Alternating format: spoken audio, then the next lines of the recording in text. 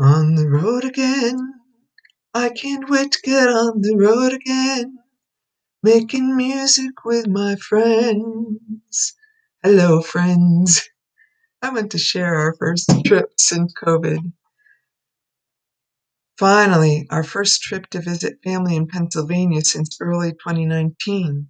Our son invited us down to help with a tile project in the basement. What a difference from our last visit. Everything's the same, yet nothing is the same. Me not being immunized yet, my husband suggested I wear an N95 mask while traveling. I broke one strap when putting it on at the first stop, so he relented and let me wear my regular mask for the second stop. Pennsylvania has more chance of exposure, but I didn't notice any closer interactions than in New York. We encountered many tractor trailers on our drive from northern New York, seeing a bit of the logistics employed to meet all our online ordering. Yes, we ran in and out of rain, but glad it wasn't snow. We've been here 2 days, and the household has received 2 deliveries from online orders already. I have deliveries waiting until we return home, and we set our solar panel delivery for our project to ship from California the day after we get home. We are sleeping in our grandson's bedroom, which makes his distance learning have to adjust. His mom had to move into Dad's office, which has a door, since the work in the basement is too distracting for her teaching kindergartners on Zoom. They noticed the background behind her wasn't the usual. The grandson saw the orthodontist the day we were traveling, so the elder is dealing with a new set of rubber bands and some pain. The younger is not so bad. He's got spacers, which is less disruptive to normal life. What does a day with a young family look like during lockdown? Boys in separate rooms where their own tablets connect with schools sometime around 8:30. Mom starts with the kindergartners about the same time in her office. Dad usually starts earlier in his office. The younger boy eats lunch just at 11 and is back in his room by the time his elder brother and parents have lunch. The boys finish between 3 and 3:30, Mom at 4, Dad not till 4:30. You throw in Dad taking off time for the orthodontist appointments and figuring out who can take which boy to hockey around their schedules, and the family may be back together for dinner by 6:30 or 7. If the hockey travelers don't eat on the way home because they're at late practice or game, that's when they eat. There are more new challenges to this lifestyle. The younger boy is not concentrating on schoolwork. Sometimes he doesn't emerge from his room before 5 o'clock. He's very social and misses interacting with peers in person. He lost electronic privileges for almost a month because he's not getting work done. The older one is doing well because he likes a schedule. Once established, he is comfortable. Good thing, since the pain of braces rocks the boat. It challenges the mom dealing with 200 kindergarten students and their parents. Soon she will do individual assessments and doesn't know how that will work out. The dad is not quite as challenged, since his home is his workstation for his FAA job, but everything has to shift when the kids are home full time.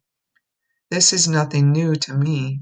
I was a homeschool mom when my kids were young, and it's a change for any household, even if you've already been teaching them things as preschoolers. It's always a change developing a teaching plan, schedule, and learning how you and each individual child learn and understand.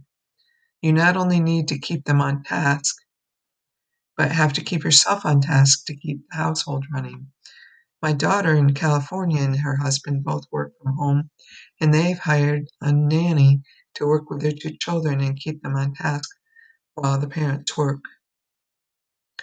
For my part of this trip, I am finding it a challenge to do my morning devotionals, the active things assigned in the Exploring the Prophetic book, my exercise, and doing my computer work. It is nice relaxing with the family in the living room in the evening. We got to see several episodes of The Voice auditions my son has saved. We had not seen any of them at home. We're also watching a lot of hockey, of course. Go Pens! I enjoy swinging in the yard with the grandsons.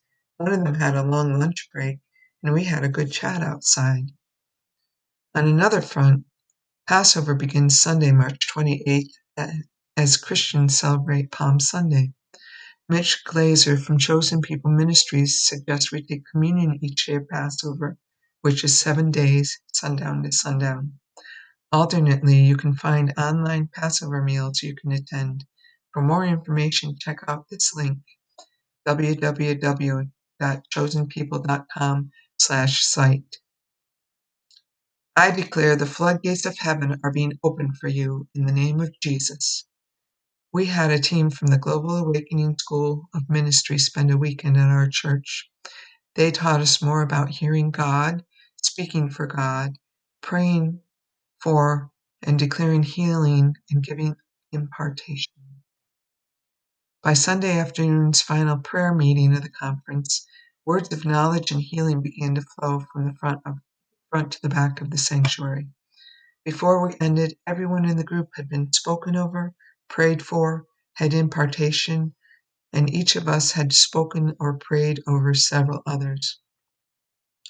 No one in the group left without a touch from God. Praise the Lord, one woman who's had a heart problem was released from the spirit of fear and infirmity that held her. Her sister was with her and also released from what was holding her. I'm excited with the impartation they have given us and learning to walk in that impartation. It will be great to have another team from Global Awakening come in the future when our sanctuary can be full after this pandemic ends.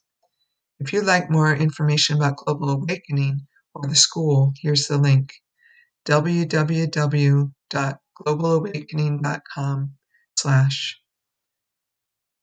Global Awakening, awakening the world to the goodness of God. I leave you all till next week with the gift of God's shalom, dear readers. Have a good week.